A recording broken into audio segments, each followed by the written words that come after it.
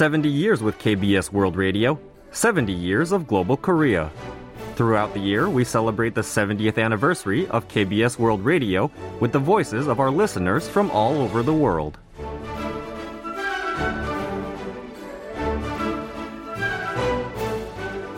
Hai, jumpa kembali bersama saya Eko Endri Wiono dari Nganjuk, Jawa Timur. Di tengah modernisasi. Hi, it's a pleasure to say hi to you all. My name is Eko Endri Wiono, and I'm from Eastern Java, Indonesia.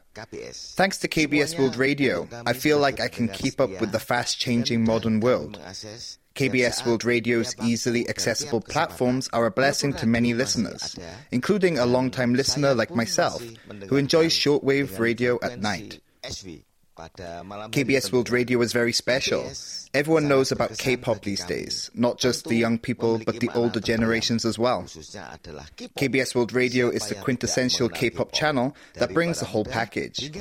Congratulations on your 70th birthday, and I will look forward to the channel's continued success in the future. Fighting! Semuanya berpadu dalam K-pop. Selamat ulang tahun KBS World. Semoga jaya, semangat. 70 years with KBS World Radio, 70 years of global Korea. KBS World Radio brings Korea to you wherever you are.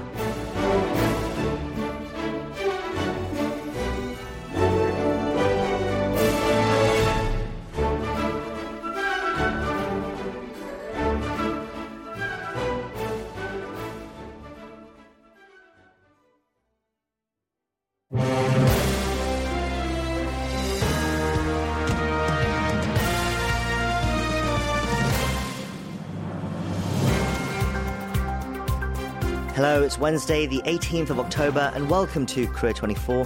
I'm your host, Kwon Jang-woo. US President Joe Biden has landed in Israel amid the country's escalating conflict with Hamas in Gaza. However, a meeting with Arab leaders has been called off. We'll have more details in news briefing shortly. In the wake of the deadly Hamas attack on Israel, there have been growing calls in South Korea to scrap the 2018 Inter-Korean military agreement over fears that has made the nation vulnerable to similar surprise attacks. We explore the idea for our in-depth today. And coming up for Korea Book Club, we delve into a gripping novel about a North Korean spy living in Seoul. Let's begin Korea 24.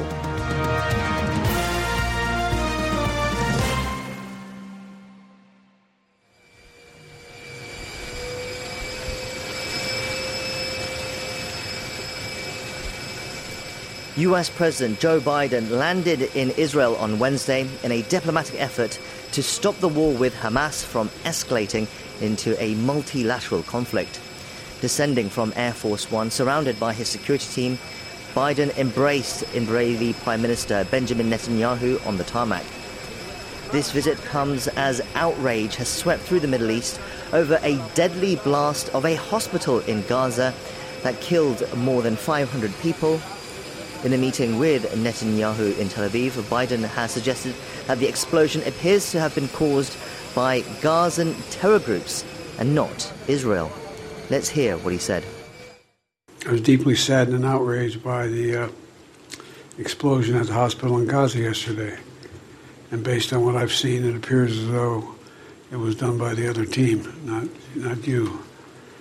But there's a lot of people out there not sure. So we've got to overcome a lot of things. Biden was initially expected to visit Jordan as well on this visit, but his meetings with Arab leaders were cancelled just as he was leaving Washington. Now Biden's only stop is Tel Aviv, as Israel is preparing for a ground operation into Gaza in retaliation to Hamas's attacks on October 7th. For this and our other major headlines of the day, we have in the studio with us now Deputy Editor-in-Chief of KBS World's English News Service, Kim In-kyung. In-kyung, hello. Hello, Chang-woo. So President Biden arrived in Israel on Wednesday for talks with Prime Minister Netanyahu amid the ongoing war with Hamas, of course. What did Biden have to say? Meeting with Netanyahu, Biden endorsed Israel's version of events over the explosion at Al-Ali hospital in Gaza, which killed at least 500 Palestinians. He said the blast appears to have been caused by Gazan terror groups and not Israel. This comes as Israel and Hamas have been blaming each other for the explosion. While Hamas has blamed Israeli airstrikes for the attack, the Israel Defense Forces said the explosion was caused by a failed rocket launch by the Palestinian militant group Islamic Jihad. Biden said, quote, "I was deeply saddened and outraged by the explosion at the hospital in Gaza yesterday. Based on what I've seen, it appears it was done by the other team and not you." But he added that there are a lot of people out there who are not sure. Let's hear more of what Biden and Netanyahu had to say. Terrorist group Hamas has slaughtered, as has been pointed out, over 1,300 people. And it's not hyperbole to suggest slaughtered. And including 31 Americans as part of that. And they've taken scores of people hostage, including children. You said, imagine what those children hiding from Hamas were thinking. It's beyond my comprehension to be able to imagine what they're thinking. Beyond my comprehension. I want to thank you for coming here today and for the unequivocal support you have given Israel during these trying times, a support that reflects the overwhelming will of the American people. I've seen your support every day in the depth and breadth of cooperation that we have had since the beginning of Biden also told Netanyahu that he's here for a simple reason. I want the people of Israel and the people of the world to know where the United States stands. Following the hospital blast, Biden's meeting in Jordan with Jordanian King Abdullah, Egyptian President Abdel Fattah el-Sisi, and Palestinian Authority President Mahmoud Abbas was called off amid public outrage in Arab countries. Now, while Biden is visiting Israel, in another corner of the world, Chinese President Xi Jinping and Russian President Vladimir Putin met. They met in Beijing on the margins of the Third Belt and Road Forum for International Cooperation on Wednesday. They were expected to discuss the Israel-Hamas war as well. Can you tell us more? Yes, we don't know yet exactly what they talked about, but in opening remarks, Xi called for the role of powerful nations, while Putin said their cooperation is essential amid the current difficult situation. We do know that they were expected to discuss ways to resolve the Israel-Hamas war. That's according to Kremlin spokesperson Dmitry Peskov on Tuesday, who noted that the conflict has become a major issue for all world leaders. China and Russia have maintained amicable relations with both Israel and Palestine, but they have taken a noticeably different stance on the war compared to Western nations. Beijing has criticized Israel's retaliatory strike against Hamas for going beyond the scope of self-defense and has called for the resumption of peace negotiations, including the establishment of Palestine as an autonomous state. Moscow has focused on calling for an immediate ceasefire and drafted a UN Security Council resolution last week, but was voted down for lacking a direct reference to Hamas. Moving closer to home, the nuclear envoys of South Korea, the United States and Japan held a meeting in Jakarta on Tuesday to discuss North Korea's provision of military equipment for Russia and increasing military cooperation between the two nations. Can you explain? Yes, Seoul's Representative Kim Gon attended the meeting at the U.S. Embassy in Jakarta with Tokyo's newly appointed envoy Hiroyuki Namazu and their U.S. counterpart Sung Kim. Sung Kim reiterated recent warnings by the U.S. that containers carrying weapons moved from North Korea to Russia. He said that North Korea sent over 1,000 containers of military equipment and munitions to Russia in recent weeks, which will significantly increase the human toll by prolonging the war in Ukraine. He expressed concern about what Moscow will give Pyongyang in return, warning that military cooperation between Russia and North Korea could undermine the global non-proliferation regime. The South Korean envoy also denounced military cooperation between North Korea and Russia as a blatant violation of UN Security Council resolutions, warning that there will be no hesitation to make them pay for the violation. He said North Korea will realize that the international community's will to denuclearize the regime is stronger than its nuclear ambitions. Meanwhile, the three countries' air forces will conduct combined air training near the Korean peninsula on Sunday as part of efforts to strengthen coordination against North Korea's nuclear and missile threats. Let's shift now to a meeting that was held Tuesday, that's yesterday, among doctors' groups in response to the government's plans to increase the number of medical student enrollment quota. What do they say? The Korean Medical Association warned of a strong fight if the government increases the annual quota of medical school enrollment without consulting them first. After holding an emergency meeting with other associations in Seoul, the KMA, which is the largest medical doctors group in the nation, said its president, Lee Pil-soo, said the government must keep the promise made in 2020 not to unilaterally change the medical student quota, and that the medical groups are readying for a bigger collective action than the one seen in 2020. With medical residents and private practice associations from 16 cities and provinces across the country in attendance, the meeting participants said that expanding the number of medical students cannot be a fundamental solution to address the shortage of essential medical personnel or healthcare disparities between regions. The government, however, has reiterated its stance that expanding the number of medical students is inevitable. That's where we're going to leave it for our news briefing today. In-kyung, thank you for those updates. Thanks for having me.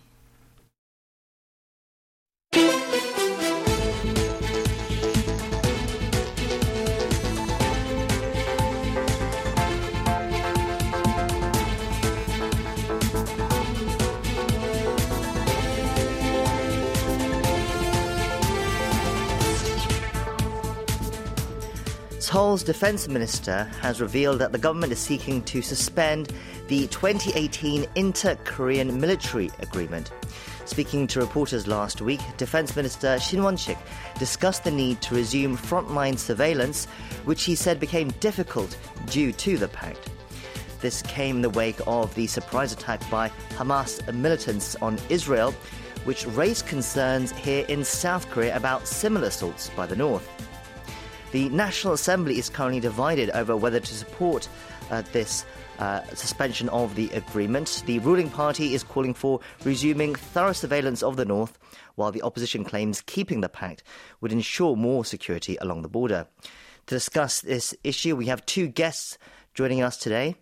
First, we have here in the studio with us Kim Jung-min, lead correspondent at NK News. Ms. Kim, hello, and thank you for being here. Thank you for having me. And we also have Chun In-bum, retired Lieutenant General from the South Korean Army. He joins us on the line today. General Chun, hello, and thank you for your time. No problem. The 2018 agreement was reached during a brief inter-Korean détente between former President Moon Jae-in and North Korean leader Kim Jong-un. Of course, it was aimed at easing military tensions by creating buffer zones along the land and maritime borders, as well as no-fly zones in a bid to prevent military clashes. But now its future seems to be up in the air. Ms. Kim, can you start us off? Can you briefly introduce the arguments that are being made for and against the agreement, especially here in the political scene? Well, the debate started off actually last year in December when there was a North Korean drone incursion. There were multiple drones that crossed the border and one even reached Seoul, as you remember. And right after that was when President Yoon started instructing the officials to review the potential suspension of the comprehensive military agreement. And by far, the new Defense Minister Shin Won-sik's remark on aiming at as soon as possible, suspending it as soon as possible, it's the strongest by far. And of course, right now, the political debate between the two parties, it's escalating, especially because there's a parliamentary audit that's going on. And at the Defense Committee, this has been an ongoing issue. Just to summarize, the People Power Party's point of view, the conservative, their point of view is that this is part of what they call a fake peace initiative, during the Moon administration, because it followed the Panmunjom declaration that was made in 2018 April. And then their main point is that North Korea has been breaching this multiple times, including the drone and also missiles and artilleries across into the buffer zone. And that their main point is because of the buffer zone, the drills on our side of the U.S. South Korean joint drills, they are being limited, and we shouldn't be the only one that's unilaterally sticking to it. And of course, the Hamas issue. This has been the latest point that they're making, that the CMA limits the reconnaissance capabilities from the South Korean side. People Power Party, Democratic Party's point of view is that, yes, sure, North Korea breached it multiple times, but this was the former Speaker of the National Assembly, Park Myung-seok's point of view, is that although North Korea breached it, compared to the numbers during the Park Geun-hye administration, the Moon administration, and the Yoon administration number of North Korean breaches of the NLL and the provocations in general, they at the border were lower. It's their argument. Right. So as you said, this issue has come up again in the wake of the surprise attack by Hamas militants on Israel, and parallels here in Korea were quickly made with the situation on the Korean peninsula. Although North Korean attacks haven't been, of course, on the same scale or as barbaric as Hamas, there have been deadly surprise attacks over the years, of course, most notably the sinking of the Cheonan warship in March 2010 that killed 46 seamen, and the shelling of Yeonpyeong Island in November that year as well, which killed 2 Marines and 2 civilians. With that in mind then, General Chun, you were the head of the South Korean Army's Special Operations Command. Do you think a Hamas-style attack on the South by the North is a real concern? Yes, unfortunately it is. And if you remember, in the 60s and early 70s, North Korea actually did commit infiltrations with soldiers. And even now, North Korea has the means of underground tunnels, fast boats, hovercraft, low-flying infiltration aircraft. So they're more capable than Hamas, with 200,000 reported special forces. So in capability, North Korea is more than capable of a Hamas type of attack. But I don't think even the North Koreans would be as barbaric as what the Hamas did just a week ago. Right, you say North Korea has the ability, but some say it's hard to imagine North Korean troops crossing the DMZ, especially after decades of not having done so, and not on the scale that, as you said, we saw in the 60s and 70s. No, that's not correct. Just because they've been deterred doesn't mean that they don't have the capability. As I explained, they have better capability than Hamas. The only thing that they do not have is the intent. And if the circumstances meet their requirements, North Korea has proven to use their military capability. So there's no question that the threat remains. Right, so the threat remains. Meanwhile, the 2018 Inter-Korean Military Accord, that was adopted to lower tensions and to prevent clashes like the shelling of Yeonpyeong Island, as well as North Korean Special Forces attacks.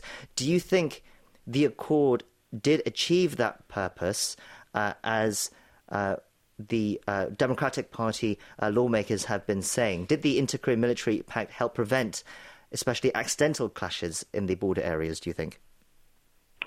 Yes, it lowered the possibility of accidental clashes, not only along the border, but more so along the northern limit line. That's where you can't see exactly where the boundaries are, and that's where the so-called contested waters are. So it did lower those kind of accidental incidents. But I must remind everybody that the Yeonpyeong shelling incident or the Cheonan were premeditated military provocations by North Korea. It was well planned, well executed. So the North Koreans have the will and capability and the possibility of conducting such atrocities. So we must always be vigilant. Right, so the pact perhaps has helped prevent accidental clashes, but as we keep saying, the threat is still there. And Ms. Kim, what kind of limitations did the pact put on South Korean military activities near the border? If we look at the other side, what do the JCS and the current defense minister say?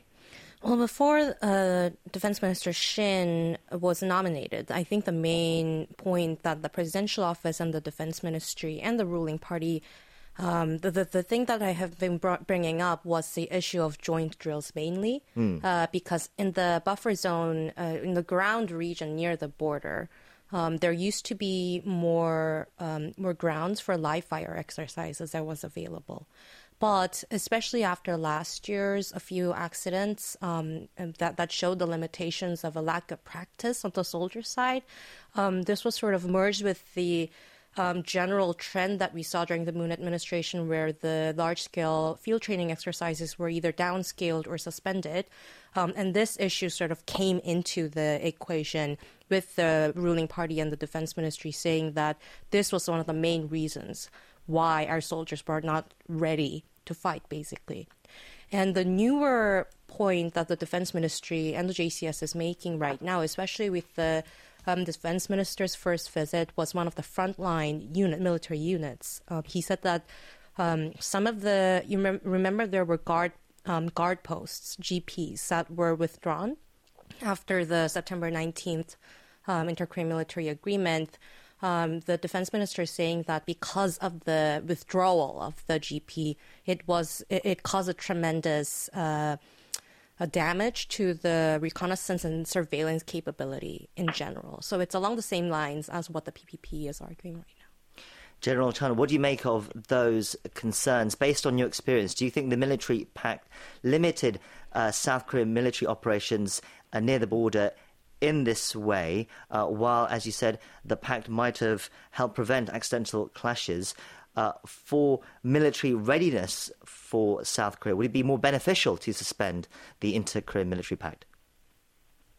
No, I fully agree and understand the skepticism and military concerns that the opponents of this, the Comprehensive Military Agreement, CMA, have. It is reported that North Korea violated the CMA 17 times, and flight limitations constrains our ability to see North Korea. That's true. But it is also true that the CMA has lowered the possibility of accidental clashes along the DMZ and the NLL especially. The real problem is that the Korean military did not take measures to mitigate the above-mentioned limitations. And then coupled with the peace mood that the CMA created, COVID and the sudden demands for the human rights in the military have degraded ROK military readiness. This is the real problem. We can always denounce or nullify the CMA, and when the time is right, that will happen.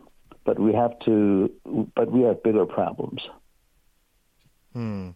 I see. Ms. Kim, we talked about what politicians are saying about the pact, but what do military experts say? What is their opinion on what the pact has done for security and peace on the peninsula? What are experts saying? What are the arguments for calling to keep the pact?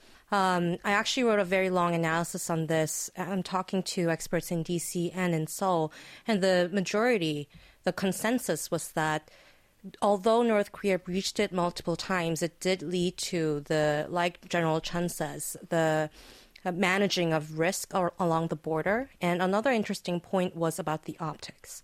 If South Korea unilaterally suspends this, many experts say that this will not be a good look internationally, because right now the way it's shown to the international society is that North Korea is the aggressor here, not South Korea. And South Korea is the one that is abiding by it because it is an agreement.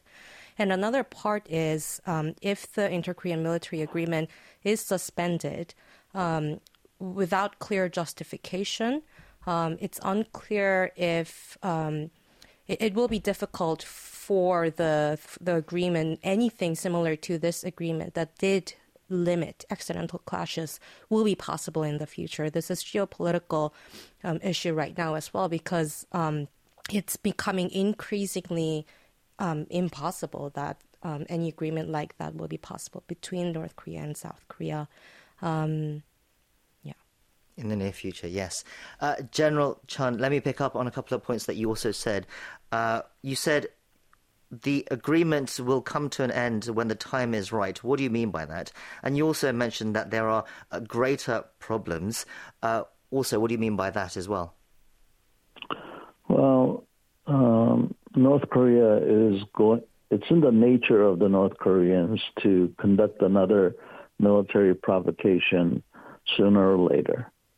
There will be a situation where the international community, the Korean public, will agree that the CMA is not functioning in its fullest. That is when we will be able to nullify or denounce the CMA in the right kind of manner, gaining justification. I think we don't have to do it right now. Secondly, bigger problems is, again, the degradation of training and readiness. Jung-min mentioned that live fire exercises and nighttime training has been limited, but it's much more severe than the public realizes.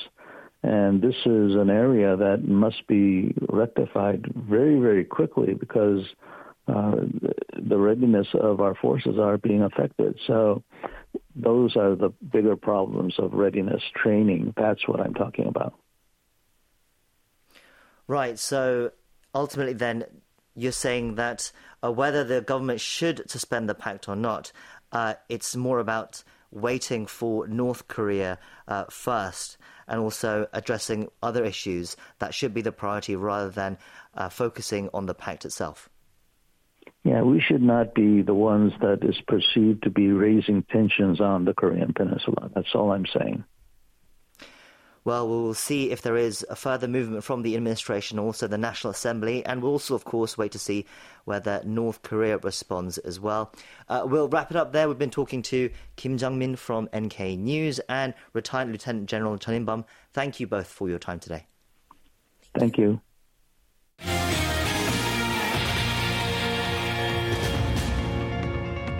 Welcome to the Korea 24 Stock and Forex Update.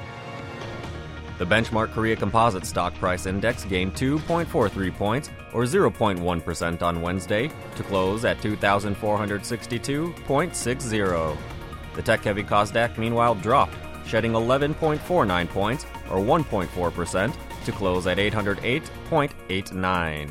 On the foreign exchange, the local currency strengthened 4-1 against the U.S. dollar, closing the day at 1,349.61. You can check Korean stock and forex closings at world.kbs.co.kr. Next up, it's Korea Trending, our daily segment where we take a look at some other news stories that have been trending online. And for that, we have with us in the studio now news editor Daniel Che. Daniel, hello. Hello there, Jang-woo. Yes, it's good to see you again. So, what's the first story that you have for us today?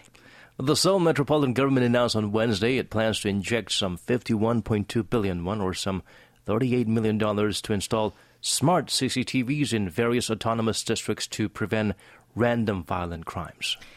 Yes, this is in response to the recent wave of such crimes that shook the country, right? Can you tell us more? There are areas like parks and hiking trails that raise security concerns. Many feel that lone hikers can be prone to random attacks, and there needs to be more cameras, CCTVs in parks as well. Meetings were held among local government officials to discuss where the additional cameras should be installed. Areas considered to have blind spots will be given priority, of course.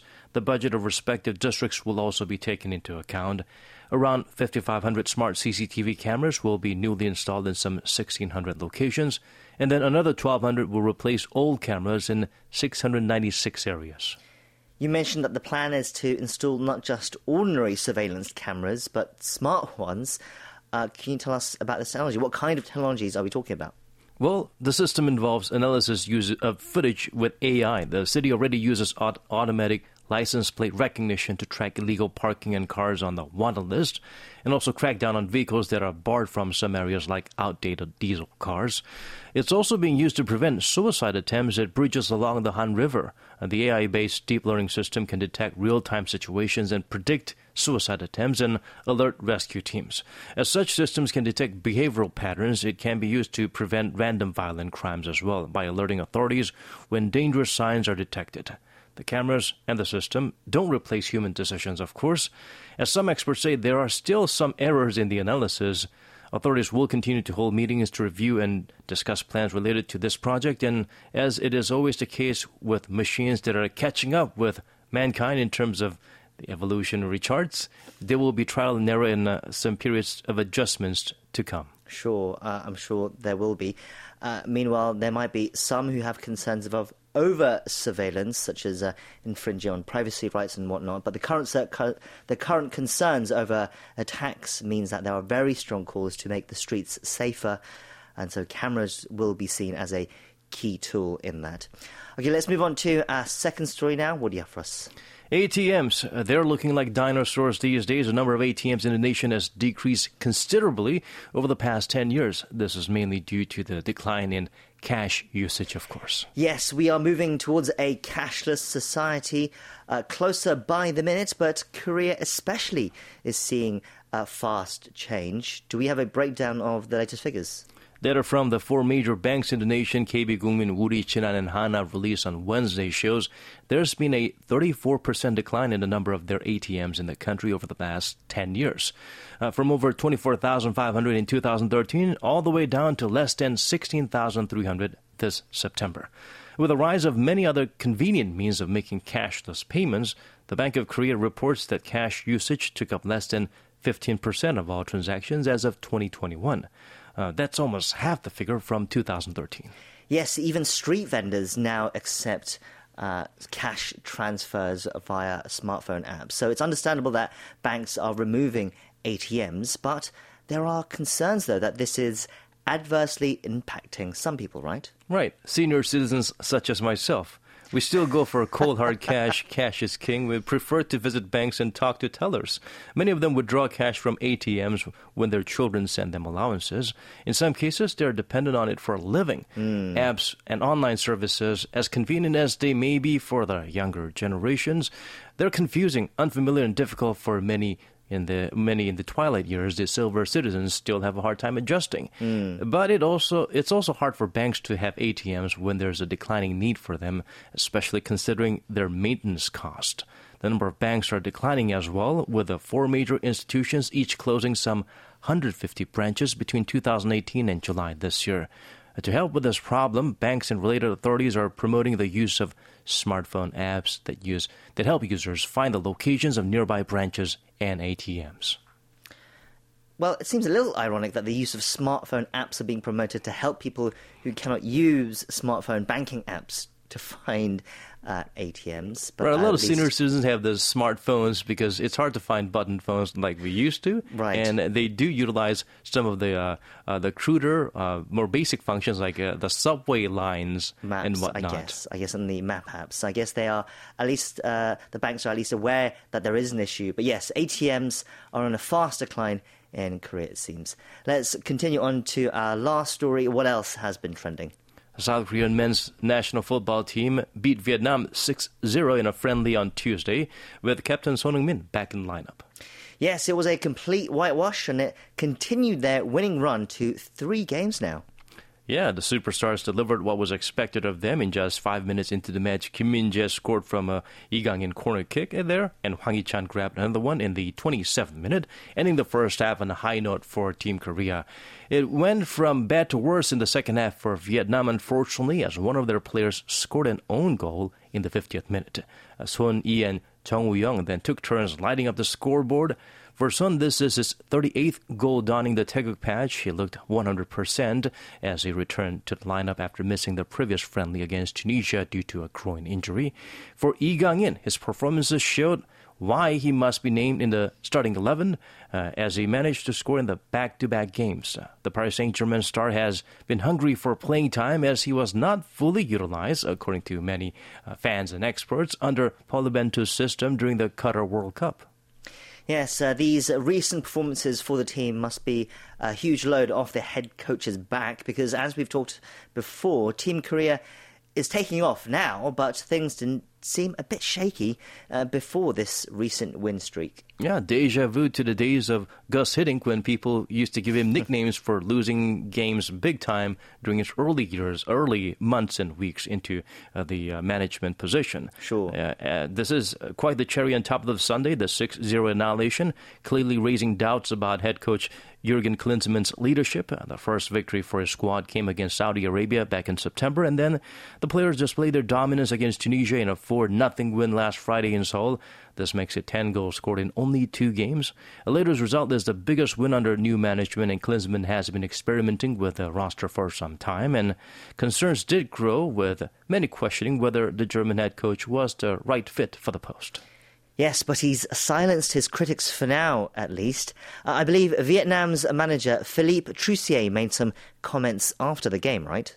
Yes, he did. The head coach, who is celebrated for his success in leading various foreign teams outside of his home country, including African teams, including Ivory Coast, Nigeria, and Burkina Faso, into success, gave high praise to Team Korea, calling the Taeguk Warriors a top-class squad with far superior physical and tactical prowess. South Korea will look to keep the win streak going as they face Singapore and China in the second round of World Cup qualifiers in November. And for those who might not be a football aficionado, Vietnam was formerly managed by former South Korean coach Park Hang-seo, who led them to the promised land many times. Of course. As you said, South Korea will be taking on Singapore and China for the World Cup qualifiers. Those will actually be the first real competitive matches under Klinsmann so far. All the games he have led until now have been friendly, so that will be the real barometer to gauge the team's progress under his leadership. That's all the time we have for today's Korea Trending. Daniel, thank you for those stories, and we'll see you next time. Thank you so much for having me.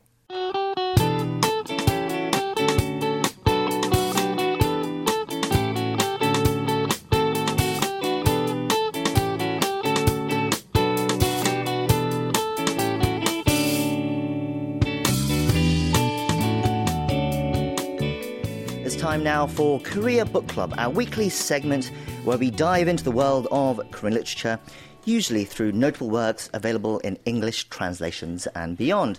Once again, we have our literary critic Barry Welsh with us in the studio to introduce another book. Barry, hello. It's great to see you. Yes, it's great to see you again. Okay, so what book are you introducing to our listeners today? So this week we're reviewing a novel called Your Republic is Calling You by Kim Young-ha. It was published in 2006 in Korea and translated into English by Chi-young Kim and published in English in 2010. And the Korean title is Biche Cheguk. And Kim is, of course, a very prominent South Korean author, known for his influential and often innovative contributions to modern Korean literature over the past couple of decades. And his career has been marked by his often unique storytelling style and his explorations of contemporary social issues and themes such as identity, family, modernity and consumerism, as well as we'll see in today's novel, the geopolitical tension between North and South Korea. He's also a celebrated essayist and travel writer, a screenplay writer, and even a translator of literature as well. And regular listeners will know that we've reviewed many of Kim's books and short stories in the past, including I Hear Your Voice and Black Flower, among some others as well. And today's novel, Your Republic is Calling You, revolves around Gi-young, a seemingly ordinary middle-aged man living in Seoul with his wife and daughter. However, at the beginning of the novel, his life takes a highly dramatic turn when he discovers a mysterious letter that reveals that he's not who he appears to be. It turns out he's a North Korean spy who's been living undercover in South Korea for decades. And the novel unfolds over the course of one day as he grapples with the rather unexpected instructions he's received, and he'll make some choices that will alter his life forever. Well, it sounds like a very gripping premise indeed, a story of a sleeper North Korean agent living here in Seoul, being called up by his country one day. It sounds it sounds great. Can you tell us more? What kind of story is this, though? Is it? And I understand that there are quite a few underlying themes that the author tries to tackle as well. Right, yes. So Kim delves into a lot of different themes in this book. So this is a novel that definitely has a lot going on in it. So first of all, there's this, so identity is a central theme. So the protagonist, Gi-young, he, over the course of this day, he struggles to reconcile his true self, whatever that may be, with the identity that he's lived for years. So he's been living as the person he's been pretending to be for so long that he's forgotten who he really is. So now, should he follow his orders from the north and betray his wife and daughter, or should he not follow these orders and instead betray his superiors and his handlers in the north with potentially deadly consequences? And then the novel explores, so through this dilemma that Ki-young has, the novel is exploring the sort of ever-present tension between North and South Korea, and it offers a somewhat unique perspective on the very complex relationships between the two. There have, of course, been incidents, real-life incidents involving spies and so on between the North and South, and Kim's definitely drawing on some of those real-life events for this story. Additionally, another big theme in the book is the theme of family and the sacrifices that we sometimes make for the sake of a bigger cause. And in this regard, in his relationship with his family, Ki-young is a very well-developed character. So his internal conflict and this sort of personal transformation that he goes through is genuinely captivating. I think most readers will find themselves empathizing with him and with his moral dilemmas, and he has these frequently painful choices that he has to make. And then as well, there's also two other main characters. So we have Gi-young's wife and daughter, who each have their own stories. Their stories are just as significant as Gi-young's story in the book. So this sort of provides a sort of multi-faceted depth to the story. And what the novel is really interested in is a comparison between North Korea and South Korea, and analysing the different types of corruption, dissolution and alienation that these three characters experience depending on who they owe their loyalty to. Yes, so it's quite thought-provoking stuff. There's certainly a lot going on. But when we think about spy thrillers, we might expect things like espionage, gunfights, and daring escapes and whatnot. But is it that kind of book, or is it perhaps a more cerebral type of spy novel? Right, yeah, so it's definitely not your typical spy thriller. When I was sort of researching for this review today, there's lots of reviews online where people are complaining that they were expecting a sort of more traditional spy thriller with, gadgets and espionage and so on, but this definitely isn't that novel. This is more of a typical Kim Young-ha sort of story, especially from this period when he was writing. It's more of a modernist and even postmodernist take on the spy genre. So he's definitely setting out to subvert those expectations that you might have of a spy story. That espionage element, it really is just there as a metaphor for what Kim sees as the hidden dualities that just regular people living in society have. So all of the characters in this book, or at least the three main characters, they're all living double or secret lives in some way. And so Kim's exploring sort of how we change in our life and how these changes can catch us off guard. So Gi-young, he's grown comfortable in his fake South Korean facade, but he now has this big life altering decision. So his family don't know who he really is. His wife as well, she's sort of become bored with their dull middle class existence, and she has her own moral quandary to deal with. And at the same time, their daughter Hyun-mi, she's sort of dealing with what may seem like typical teenage problems, but are obviously very significant to her. And so all three of these stories, which sort of cross paths in unusual ways over the course of the 24 hours, they sort of highlight this profound impact of our choices, whether they're big or small. And the story is much more interested into delving into the nuances of life and the unforeseen consequences of our decisions than it is in sort of depicting shootouts or chases, although those elements are present at times too. Right, so don't go in expecting James Bond or Jason Bourne or anything like that. It sounds almost more like a domestic drama at times then. Right. But still gripping nonetheless, with layers of depth and complexity. So then, how best should we approach this work? Who do you think would most enjoy Your Republic is Calling NY? Right, yes. So this is a novel that offers, like you said, a lot of depth and complexity. It's certainly a captivating read for a particular type of audience. So it's not catering to that traditional spy stuff, but it does have a lot to offer to readers who appreciate, character-driven stories, thoughtful exploration of social issues, and even, intimate look at the intricacies of family dynamics and human relationships. And, I think it would also appeal to readers with an interest in, modern Korean literature in general, or depictions of Korea in the early 2000s, right? So it was published 2006, and it's, very clearly set in the period just before that. It's very interesting to see how Kim depicts Korea at this time. And Kim's approach to that spy angle, using it as this sort of metaphor, is also a sort of intellectually appealing a dimension to the story as well. And if you're just a fan of Kim Young-ha's work in general, the ones that this book reminded me of were I Hear Your Voice, Photoshop Murder, and I Have the Right to Destroy Myself. And all of those are stories dealing with urban alienation, identity, and sort of twisting aspects of genre storytelling. So if you've read those, definitely check this one out. This is, it's a book that invites readers to explore the intricate nature of human existence. It's reflective and contemplative, and I think it will linger in the mind with many readers long after they finish reading. Okay, so that was Your Republic is Calling You by Kim Young-ha, and that was our pick for this week's Korea Book Club. Barry, thank you for that review. Have a great week, and we'll see you next time. Okay, take care.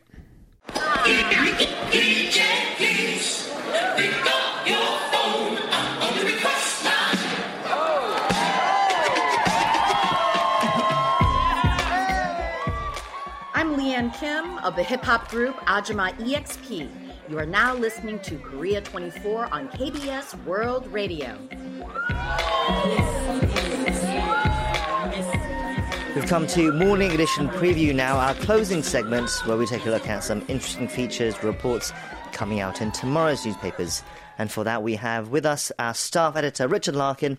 Richard, hello, it's good to see you. Hello, Janga. Okay, so what's the first story that you have for us? Well, I have some K-pop news. So the 2023 MTV Europe Music Awards, also known as the EMAs, revealed details about the upcoming show that will be held in Paris on November 5th.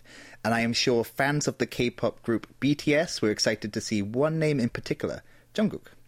It was revealed that he is up for 3 awards, and he will be one of the acts that will perform on the night. That's what Choi Ji-won's article in the K-pop section of the Korea Herald is about. Yes, the singer, he's had quite the successful year with his solo tracks, to say the least. Yes. What categories has he been nominated for? So, Best Song, Best K-pop, and Biggest Fans. Now, I have looked at the other nominees, and I think I might have to stay off social media the week of the awards show.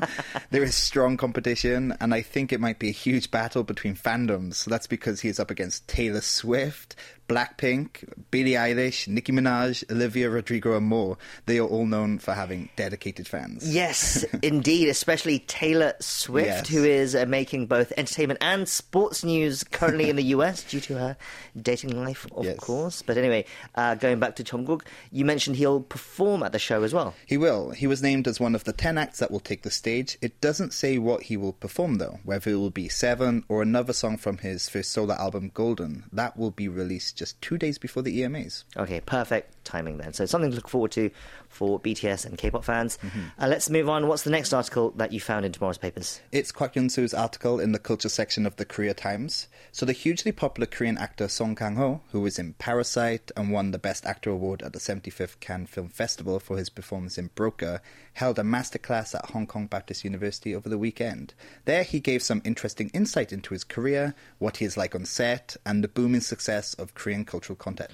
Wow, that sounds like a great experience for the participants. I'm sure as a veteran and celebrated actor, he would have a lot of tips for up-and-coming actors looking to make it in the industry. What did he have to say about becoming such a huge star? Well, he gave a unique answer, one which confused me at first, but the more I think about it, the more it makes sense. He said he was able to work with some of Korea's biggest filmmakers like Park Chan-wook and Bong Joon-ho because he wasn't handsome enough. This means he is able to play a variety of roles, and audiences are able to relate to him and believe his role more. Thinking back to some Korean dramas and movies I have seen in the past few years, there were times when the actor is meant to be poor and have nothing, but they looked so perfect, so the immersion was not quite there. So I guess it makes sense, actually. There was a film we reviewed actually for Movie Spotlight last week where Song Joong-ki is meant to be a tough street thug type of gangster in a gritty drama. I saw the trailer. I mean, I'm sorry, he's just too good looking to play that role. Right. I haven't seen the film. Maybe he's great in it, but I don't know. Just the trailer, I was like, he's just too good. But yes, Song Kang-ho, I guess I know what he's talking about, but he's also a fantastically talented actor as well, so I'm sure that helped. What else did he say? What did he have to say about Korea's success when it comes to its content? Well, I actually liked his answer for this. So he said Koreans don't settle, they always strive to be better, and the environment helped produce huge talent. He added that it wasn't an overnight thing, that it took time to reach the level it is at right now. But he also thinks that this is Korea's new wave of movies. For those who don't know, this is when film movements emerge in other countries and solidify their places in the history of cinema. For example, France had a huge new wave in the late 1950s, and Hong Kong had hugely popular movies in the 80s and 90s. I remember studying about them in film class in university. But yeah, Song did mention that he grew up watching Hong Kong movies, and they helped spark his fascination with cinema. Yeah, but there are more comments made by the actor, so if you're interested in reading them, check out tomorrow's article. Okay, that's where we wrap it up for Morning Edition Preview. Thank you for those stories, Richard, and we'll see you next time. Thank you. And that wraps up our show as well. Thank you for staying with us. We'll be back same time tomorrow, so we hope you can join us again then. I've been your host, Kwon Jang-wo, and thank you as always for listening. Goodbye.